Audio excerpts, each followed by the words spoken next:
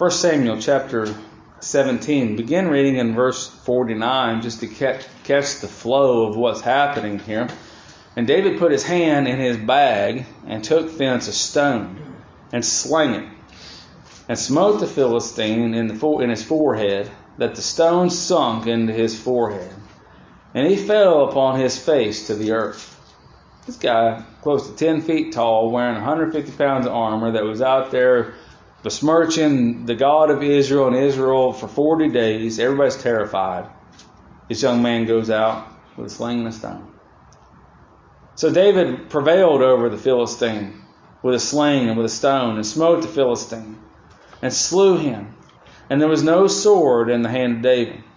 Therefore David ran and stood upon the Philistine, and took his sword and drew it out of the sheath thereof, and slew him and cut off his head therewith.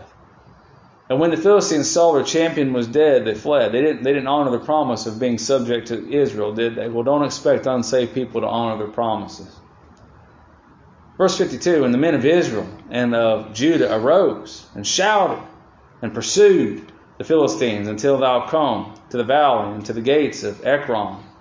And the wounded of the Philistines fell down by the way of Shaaraim, even unto Gath and unto Ekron.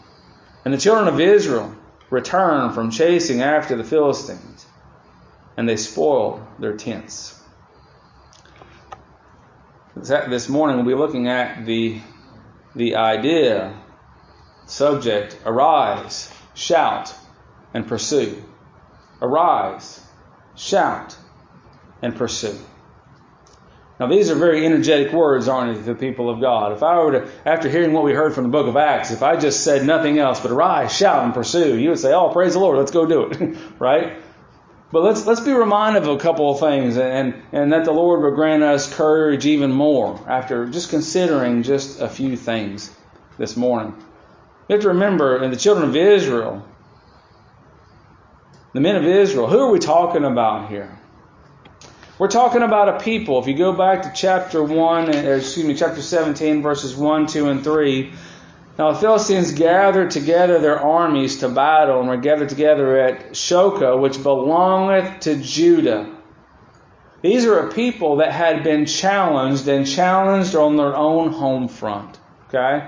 These are a people. You ever been taken off guard and somebody kind of rush you or advance on you? You know, these are people that were challenged, and they were on their heels. They were on the ropes, you could say.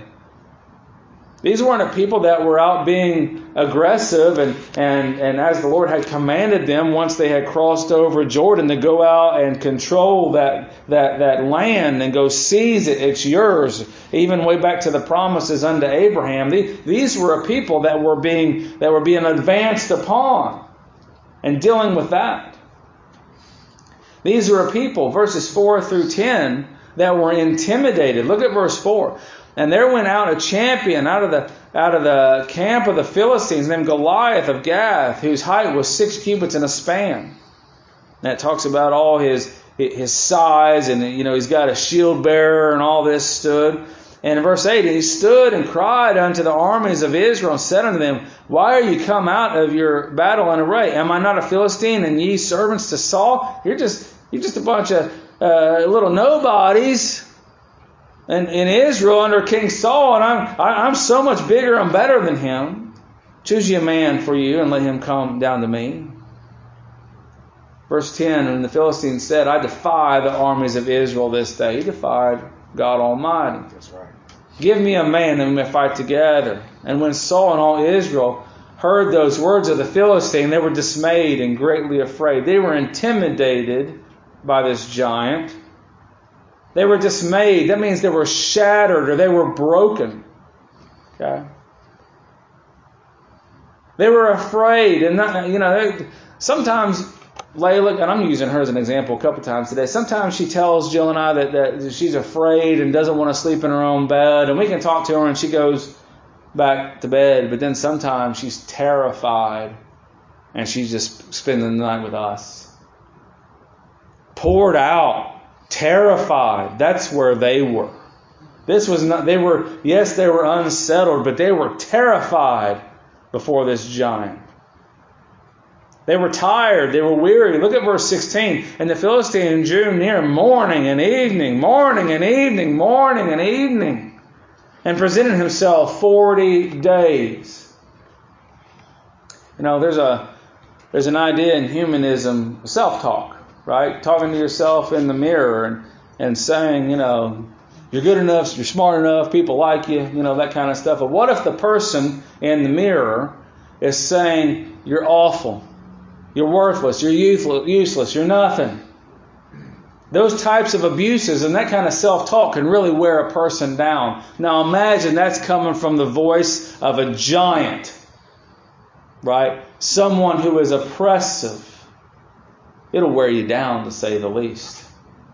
You look over as David was on his way, he was leaving out of Jerusalem, and Absalom was there in Jerusalem, and there was a man, Shimei, that was running along the hillside, and he was cursing at David.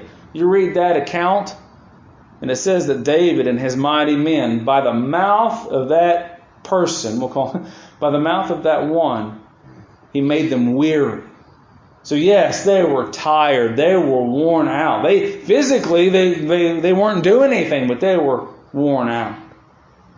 These people were cowards. Verses 23 through 25. Look at them flee. Verses 23 through 25.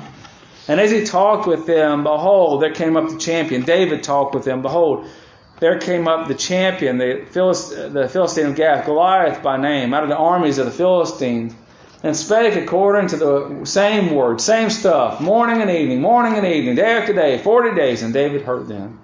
And all the men of Israel, when they saw the man, fled from him and were sore afraid. Now, they didn't have, these long sniper rifles that all these people have nowadays. So if there was a man way over there in that field and he was yelling at me, at that space, now, if it was a polar bear, I would think differently. But at that space, I might say, you know what, I got some time to prepare. But if somebody yelling at me from way over there, I might not go hide. But that's how cowardly the men of Israel were. That's how intimidating this giant was. They heard and they fled from him and were sore afraid. And the men of Israel said, have you seen this man that has come up? These people were incorrigible. They were not able to be corrected or reformed. Look in verses 26 and 27. And the people answered him after the same manner. Have you seen this man? Listen to him. Aren't you not afraid? Have you seen this man? Saying, so shall it be done to the man that killeth him.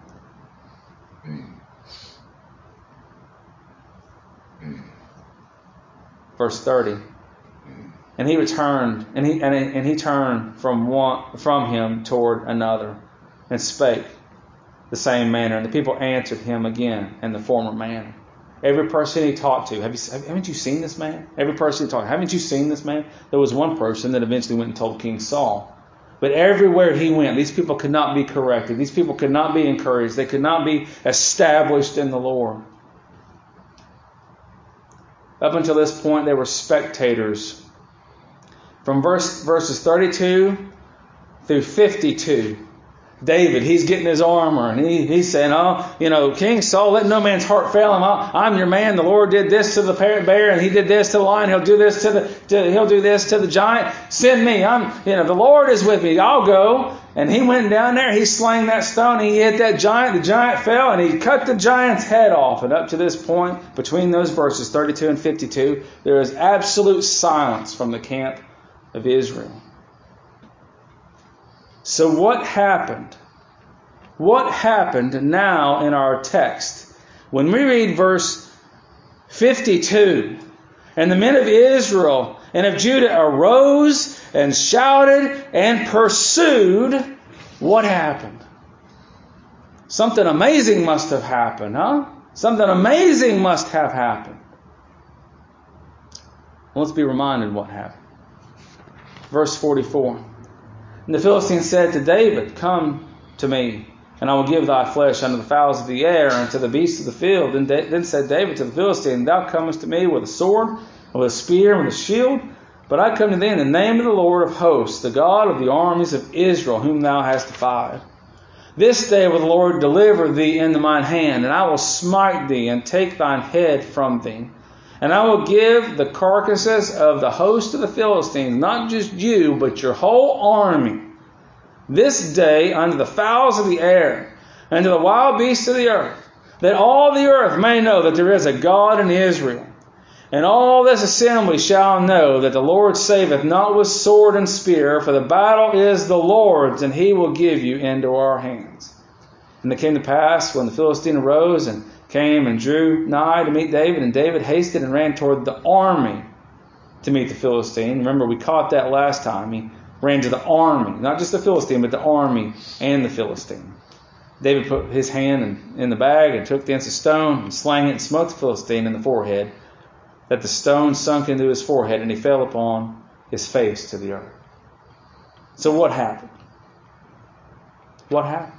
Why did this people that was challenged and intimidated and dismayed and terrified and weary and cowardly and incorrigible and nothing but spectators on the sidelines, why are they now arising and shouting and pursuing? They saw the wonderful work of God.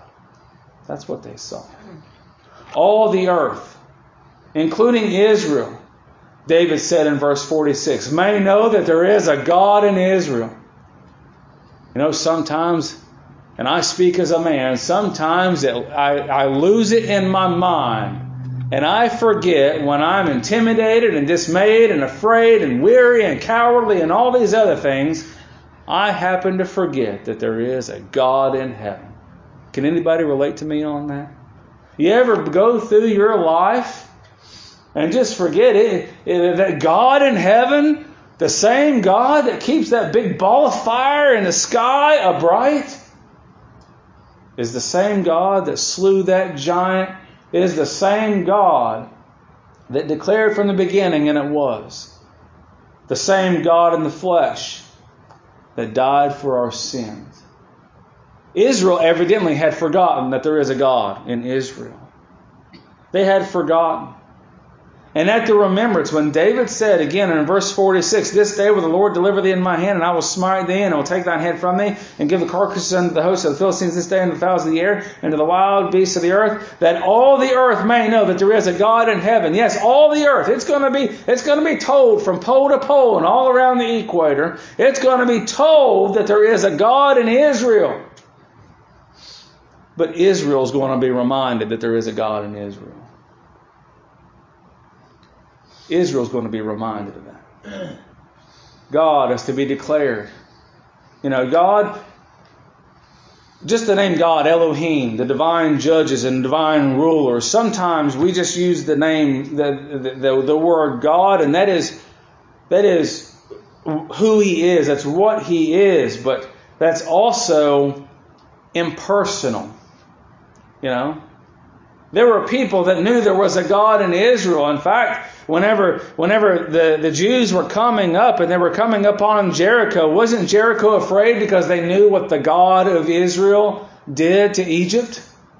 That didn't mean they believed Him. They just knew that He was a powerful God. That day, it was going to be noised abroad that there is a God in Israel. But that God in Israel, look at what He says in verse 47. And all this assembly, this group of people behind me, these Jews, this assembly shall know that the Lord saveth not with spear or with sword or with spear, for the battle is the Lord's, and He will give you into our hands. Mark that word, saveth. This assembly knows that the Lord saves, and He does it in a personal way. The Lord has to be declared as the personal and loving God of Israel.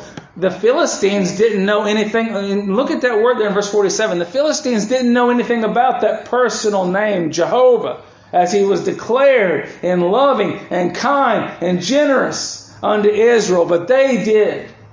They did. The Jews did, rather. Back in Exodus chapter 6. You know, so there's a twofold message. You know, when these guys get on TV and they're giving like the State of the Union address, they're giving layered messages. They're talking to the people right in front of them.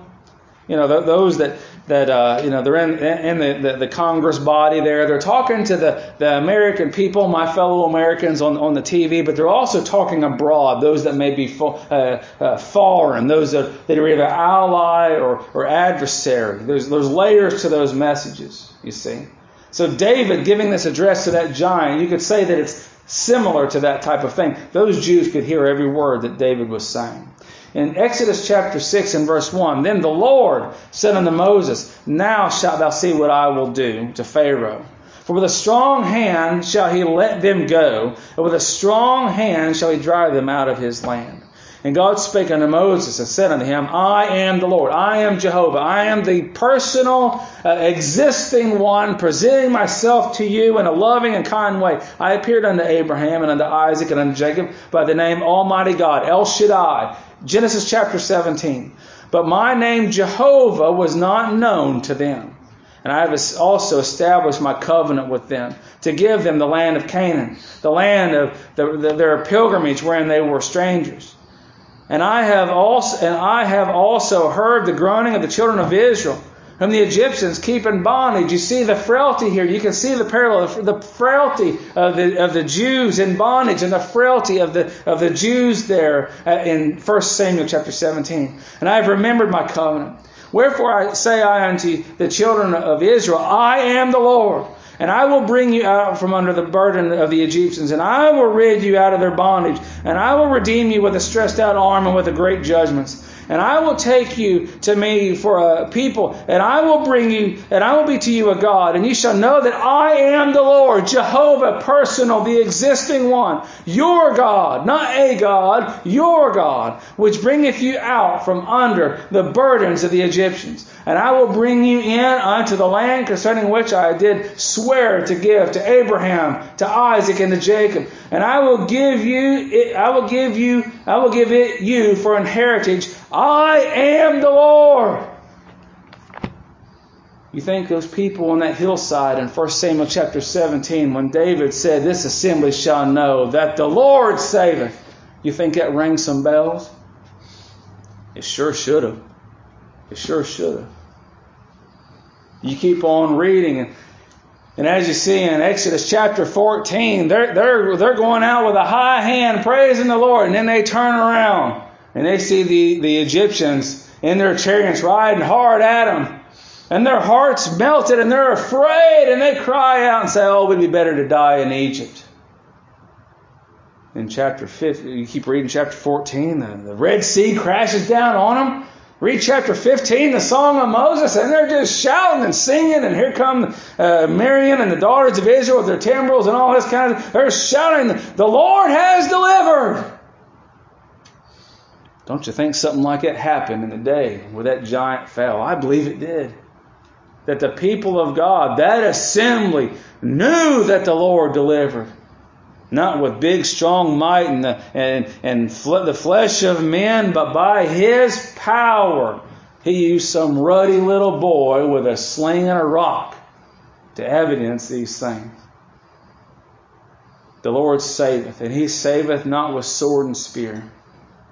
He says in verse 47, this assembly, these Jews, these that call upon the name of the Lord, shall know He saves. And He doesn't save with sword and spear. The battle is His. The battle is the Lord's. And He will give you into our hands. The technicalities and the practicality of all this thing. It's the Lord's. The Lord wins the battle for His people. If you continue the line of thinking there in the Exodus, go back and look at how prone we are to sin. In Exodus chapter 6,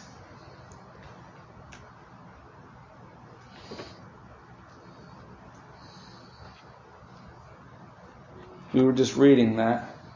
In verse 9, and Moses spake unto the children of Israel, but they hearkened not unto Moses for anguish of spirit and for cruel bondage.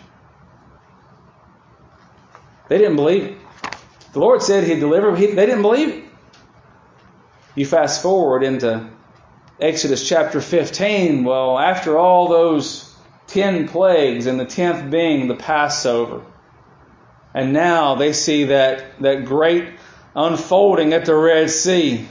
Oh, they sing these songs of how wonderful it is that the Lord hath delivered, and He would be with them in their habitations in that Canaan land.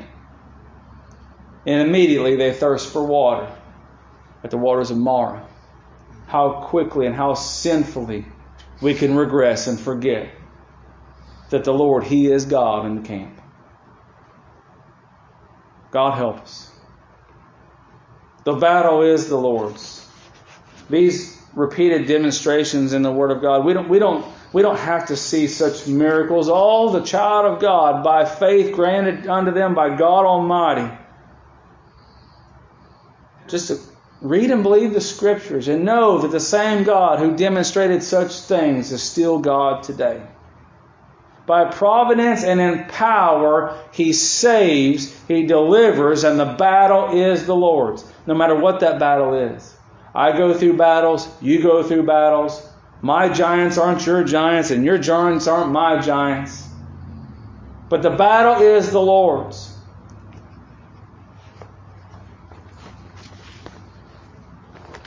In Hebrews chapter 7, Hebrews chapter 7, in verse 25. Remember that the Lord saves. And the assembly of Israel was to know that the Lord saves. This local assembly made up of believers, baptized believers, is to know that the Lord saves. Wherefore He is able to save them to the uttermost that come unto God by Him, seeing He ever liveth to make intercession for them. There's a song that is in one of these hymnals, saved to the uttermost, saved by power divine, saved to the uttermost. The Lord wins the battle for His people. Specifically, the battle was won at Calvary. Victory is won at Calvary. That's another song that we sing. Victory was won. By providence and in power, the battle is the Lord's, and He saves His people. He often does that using the foolishness of men, doesn't He? The foolishness of men. Paul said it, the foolishness of preaching. He said it to the Romans, he said it to the Corinthians.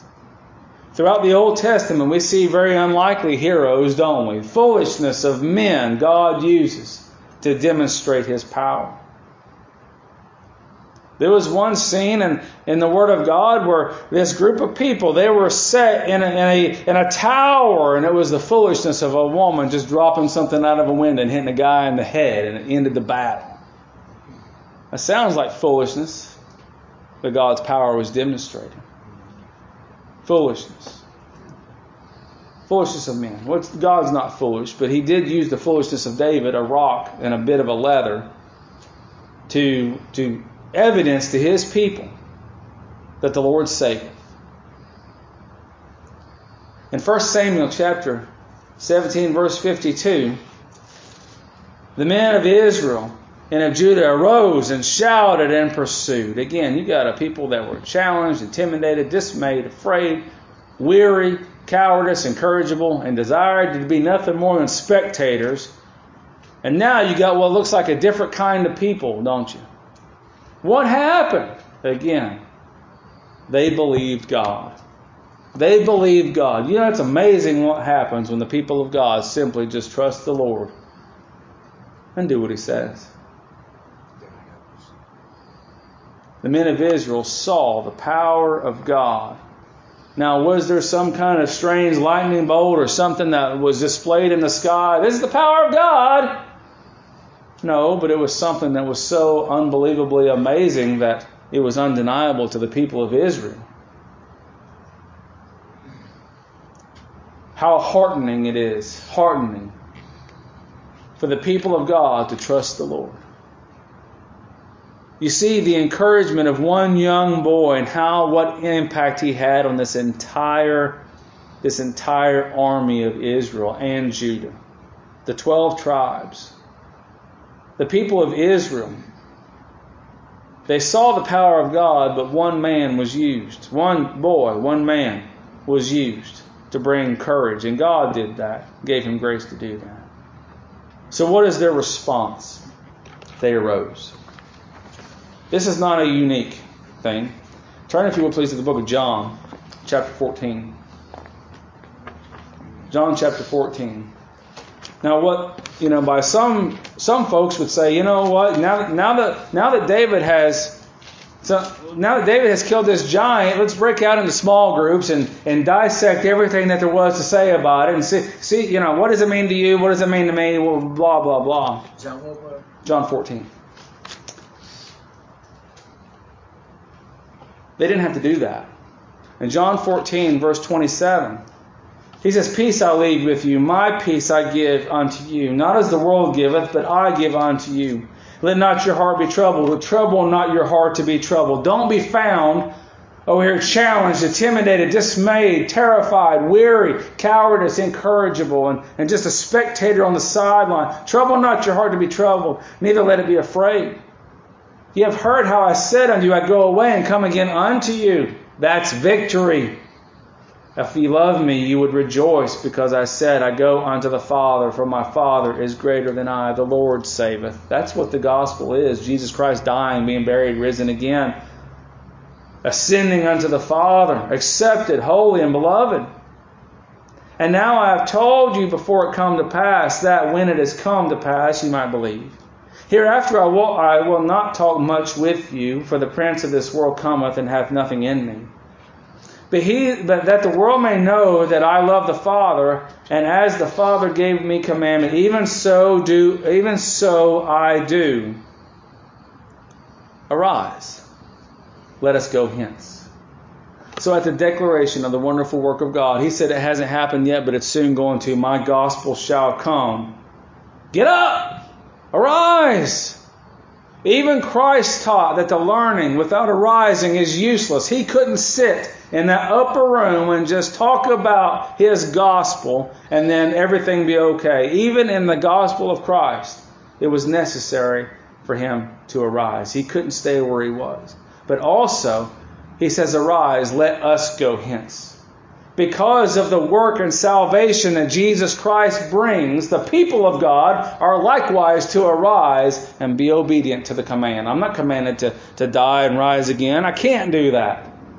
But I am commanded to rise and go hence, carrying his gospel, the glad tidings of salvation.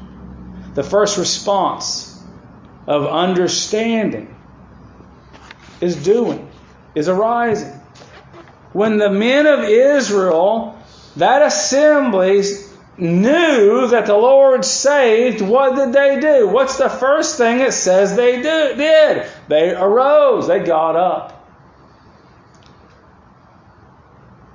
Maybe it's so with us that we're not a people found sitting. You can know all kinds of stuff, but if you know all that stuff sitting down, not doing anything, that knowledge is useless. Arise. What did they next do? They shouted. They lifted up their voice, as in a battle cry. You ever been to a sporting event and then something just kind of, spectacular happens and you can't help it? Your impulse is to do what? Stand up and scream. Has that ever happened to y'all? Ah! Did you see that? You start swatting somebody?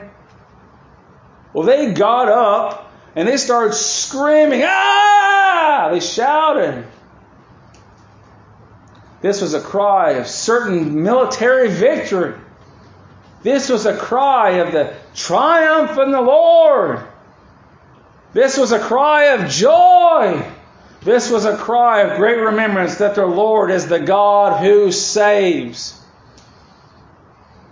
You could put this again as you run that parallel through your mind. As those people saw the chariots and the horsemen flooded with the waters of the Red Sea, what would you have done? If not speechless, you would have just started screaming probably, You wouldn't sit back and say, oh yes, that's a wonderful thing. Let's talk about it and rehearse it in our meditations. No, you would have got up and screamed. That's what they did here in 1 Samuel 17. Now parallel that further to our own lives, to the commission that Jesus Christ has given unto his assembly. He told them to go into every nation and do what? Preach, broadcast. Shout the good news of the battle cry that there is victory and joy and triumph in the Lord Jesus Christ, the Lord that saves. That all the world may know that there's a God in Israel, that all the world may know that there is a God in heaven, but that His people would be saved, and that His people would know that the Lord saves His people from their sins. What a shout the army of God should have. What was also the response here? They arose, they shouted, and they pursued. With all confidence in the Lord, they chased their enemies, didn't they? All confidence in the Lord. They didn't have to think, well, that was Goliath, and Goliath had 4 brothers, and then he's the son of the giant, so there's Dad, and I don't know where they're going, but I got to pack for the trip, and all these kind of things. No! They just ran after him. They just ran after him. That's what with all confidence in the Lord, they went. Now, you're not to chase your enemies with swords and spears and try to kill them. That's not what you're supposed to do, and I'm not advocating that. But I want you to hear this. If Romans chapter 5 is true, and I believe it is, that Christ, according to His gospel, saves His enemies, wouldn't it also be true that there was a person and multiple people that broadcasted the gospel to me and pursued me? God didn't pursue me. He gets His catch. You understand what I'm saying? But there were people with the gospel who pursued me with the shouts of the triumph of the gospel. They pursued me. In time, God saved me. He's not a weak God, and all those He intends on saving, He does save. But there were people that pursued me. There were people that pursued me with the shouts of triumph. And likewise, the children of God are to pursue the ungodly, knowing that Christ has won the victory, shouting those words of triumph in His gospel, expecting that God would make the dead to live. They chased after their enemies and slew them. We are to chase after the enemies of God with tones and shouts of love that God would indeed make them to live. You see the parallel there. With all confidence in the Lord, not confidence in ourselves. Not confidence in ourselves at all. I couldn't save my own self. How can I save somebody else? I can't make me live. How can I make you live? I can't take you to the presence of God. I couldn't get there myself. Christ died for me and rose again. Confidence in the Lord that He will save. Do you see how having confidence in the Lord gives them ability to chase after their enemies? If we don't have confidence in the Lord, we won't arise, we won't shout, and we won't pursue. If we don't have confidence in the Lord, when challenged, we'll be intimidated, dismayed, afraid, weary, cowardice, incorrigible, and spectators. We can easily gauge where our confidence is then by those 2 descriptions of this same group. It was the same group that we're talking about here, that army of Israel and Judah, the same group. How could we be described? If I'm trusting in myself, I will feel challenged, I will feel intimidated, I'll be dismayed, I'll feel broken, I'll feel afraid, I'll be terrified, I'll be tired, I'll be a coward, I'll flee, I won't be able to be corrected or reformed, I'll be incorrigible, I'll be a spectator. I'll have so much a better time just sitting down somewhere and saying, oh yeah, don't you remember God's promises, and being just content over on a hill somewhere. Oh, but when these people, when they were trusting in the Lord, when they saw the salvation of the Lord, the God that was made known unto their fathers, they arose, they shouted, and they pursued. Look, if you would please, a couple of different places that would give us the same idea. In Jeremiah, book of Jeremiah, chapter 1. Jeremiah chapter 1, verse 4. Then the word of the Lord came unto me, saying, Before I formed thee in the belly I knew thee, and before thou camest forth out of the womb I sanctified thee, and I ordained thee a prophet unto the nations. Then said I, Oh Lord, behold, I cannot speak, for I'm a child. What just happened there? Jeremiah, resting in his own self. He felt challenged, intimidated, dismayed, afraid, terrified. He was weary. He was a coward. He was incorrigible, even by the mouth of God. And he desired to sit back and do nothing, being a spectator, didn't he? But the Lord said unto me, the Lord, Jehovah said unto me, Say not I am a child, for thou shalt go to all that I shall send thee, and whatsoever I command thee thou shalt speak. You'll get up, you'll rise, you'll shout, and you'll pursue. Verses 17 through 19, same chapter. Thou therefore gird up thy loins, and arise, and speak unto them all them that I command thee. Be not dismayed at their faces, lest I confound thee before them. Arise, shout, and pursue. Get up and speak to the people I'm sending you to. That's what they did in 1 Samuel 17. They got up, they shouted, and they pursued. Oh, that's all Old Testament. Book of Matthew.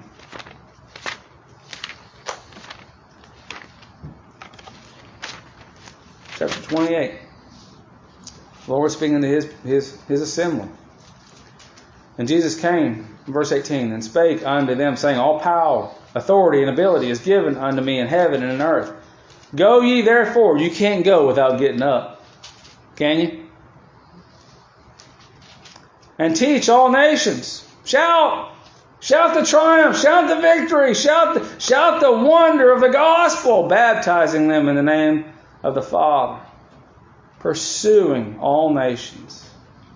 The Son of the Holy Ghost. Teaching them to observe all things whatsoever I've commanded you. Teach them to get up, shout, and pursue. And lo, I am with you even unto the end of the age. Well, amen, he said. That looks to me like that's a continual command of the people of God and His assembly to arise, shout, and pursue. What keeps us from doing that? Well, what kept them in 1 Samuel 17? What kept them from doing it? They were focusing on themselves and their own lack of ability. What made the difference? They saw the Lord's ability and they trusted Him. That sounds amazingly simple, doesn't it? I've spent a lot of my time, again, speaking as a man, I have spent a lot of my life trusting myself.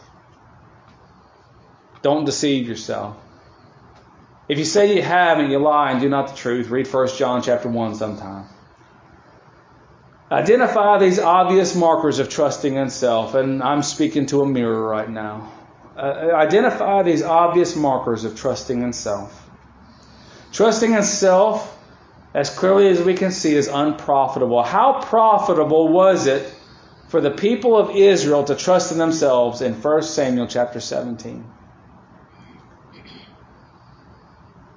Trusting in the Lord is also easily identifiable, and it's also profitable. You know, if we didn't know anything about these people, but the account started in verse 44, we would think, wow, this army is just legitimately on fire for the Lord. While we should recognize these markers of trusting in ourselves, please don't, and I speak to a mirror here, please don't lock your minds and your hearts and say, oh man, I've been such a failure, I've been such a failure, I've been such a failure. Focus on Christ not being a failure. And if not before now, this moment,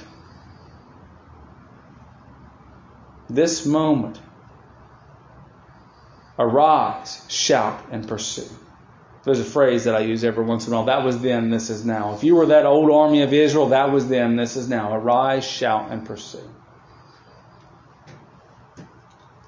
Arise to the obvious truth that the Lord saves.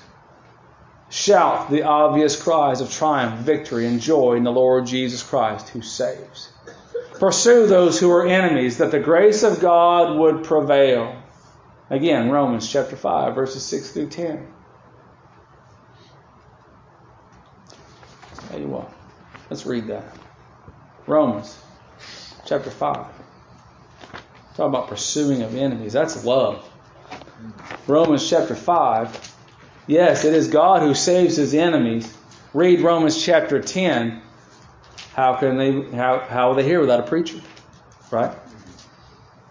It's the love of God that saves. It's the love of God demonstrated in men that broadcast the gospel. Romans chapter 5, verse 6 says, "For when we were yet without strength, in due time Christ died for the ungodly." So ungodly was I. "For scarcely for a righteous man will one die, yet peradventure for a good man someone even dare to die. But God commended love toward us, that while we were yet sinners," aggravating against God in every possible way, a sinner. That's me. Christ died for us. Much more than now being justified by His blood, we shall be saved from wrath through Him, deserving the wrath of God. That was me. "For if when we were enemies," an enemy, that was me, "we were reconciled to God by the death of His Son, much more being reconciled, we shall be saved by His life." The Lord who saves. And not only so, but we also joy in God through our Lord Jesus Christ, who we have now received the atonement. Enemies. Pursuing those who are enemies. I'm so thankful to God that I was pursued by the people of God with the glad shouts of the gospel. Depending on God, it's God who saves. Is there room for improvement for all of us? Absolutely. Have you in your heart ever trusted in yourself and found you in such a way as that former mode of Israel, cowarding, maybe for a long time? They were out there 40 days, trusting in our own selves, out there with their feelings hurt. Children of God, rise, shout, and pursue. Their battle day ended. In verse 53, look in verse 53 again. "And the children of Israel returned from chasing after the Philistines, and they spoiled their tents." The battle was over. Their battle day ended one day. But just as much as Christ said He would continue to be with His assembly until the end of the age, that means the commission to arise, shout, and pursue will continue until the end of the age. That means in my own personal life, I am to arise, shout the gospel, the glad tidings of salvation, and pursue until my death or rapture, whatever comes first. Keep on keeping on. Don't be weary in well-doing. Arise, shout, and pursue. Lots of people arise but are going in the wrong direction. You ever seen anybody so busy that's got to be doing something and they go in the wrong direction? The entire religious world is doing that. They're up doing something. They don't know what they're doing, but they're doing something. Lots of people shout things, right? They might even shout things that are true. Occasionally, even Satan quoted Scripture. He shouted things that were true. But it was all mouth, all words, all talk, even deception mingled in there. Some people pursue, but they pursue the wrong people. They got the wrong enemies. They got the wrong object. There was one man that he ran but didn't know what was going on. He ran, and when he got to King David, David said, "What do you have to say?" And he said, "I don't know, but something happened." You see, the people of God are to do all three. They did all three. They saw the wonderful work of God. They arose, they shouted the victory, and pursued. In a current sense, we must be doing all three and doing all three correctly. And I really don't believe that as religious as other groups are, that they're doing these things correctly. I don't. Again, just because they arose doesn't mean they're going in the right direction. Again, you might remember two gates in Matthew chapter 7, and there's some false teachers that are leading. Those people are risen, man, and they're walking straight down a wide gate, aren't they? They arose straight to the pits of hell. No, we're to arise, trusting in the Lord. When they shouted the salvation of the Lord. When those people that shout salvation and the Lord plus baptism and works, or the Lord plus, what you do, and if you take one step, He'll take two, and the Lord will save you if you let Him, and all this kind of stuff. Those kind of shouts, again, will cause people to arise and go to the pits of judgment. And pursuing after those things likewise. No. To arise as commanded and commissioned by God, to shout the glad news of salvation, and to pursue by command, and also out of joy of Christ, for the joy that was set before Him, endured the cross, despising the shame. The children of God, for the joy that is set before us, I to testify of those things. For joy we should shout and pursue. They went and spoiled. Look, they arose, they shouted and pursued. Again, in verse 53, it says they spoiled their tents. Again, we're not to go in and loot and spoil people. But in a modern sense, in trusting the Lord and doing what He says, there is reward for that. You can read that in Revelation chapter 4. Crowns being cast for the glory of God. And we'll get into the crown series upcoming in our study of John's writings. But lots of people want the spoil, but they're not arising. They're not shouting. And they're not pursuing, all by godly intent and by godly design. You can't just get up and do whatever you want. You can't just say whatever you want, and you can't pursue whatever you want and receive spoil. Receive the reward. That goes for crowns. That goes for the bride. That goes for all those things. And of course, the glory belongs unto the Lord. Now, I don't want to mislead there. But you can't just do whatever you want. What did they do? They arose, they shouted, and they pursued. And it was all in a very direct way, trusting in the Lord, wasn't it? What are the people of God to do? Again, we read in Matthew chapter 28. We'd rise, to shout, and to pursue, for the glory of the Lord, but according to as He has so told us. Whatsoever things I have commanded you. That's what Jesus Christ said. Children of God, I encourage you to arise, shout, and pursue. I believe that one can only fitly and rightly do those things in the modern New Testament sense in and through the Lord's assembly. Well, how do I become a member of the Lord's assembly? Profess Lord Jesus Christ as your Savior. Submit yourself to baptism. Join the Lord's church. Sinner, you are pursued by men and women with the gospel. From the time I was born until I was 20 years old, again, September 8, 2001, people pursued me with the gospel. It was a time appointed unto my salvation. No one could save me, save God Almighty alone. That's the work of God. But there are people that pursue you with the gospel. They get up, they shout, they pursue you. It will either be unto salvation by the power of God or unto death and destruction. What happened when these people rose up, shouted, and pursued? These people died. Look at it. Look at verse 52. Until thou come to the valley and to the gates of Ekron, and the wounded of the Philistines fell down by the way of Sharon, even in the Gath, and unto Ekron, and the children of Israel returned from chasing after the Philistines. They died. They killed them. Just as David said in verse 46, the birds will eat your carcasses. That's what they did. The Lord arose, He shouted and pursued Israel in the mighty work. In verse 47, God arose and shouted and pursued the Philistines in the mighty work of that day in verses 52 and 53. You see, either way, the work of God is performed. Unto death or unto life. One group, when they saw the works of God, they arose, they shouted, and they pursued. Another group, seeing the wonderful works of God, ran in terror unto death.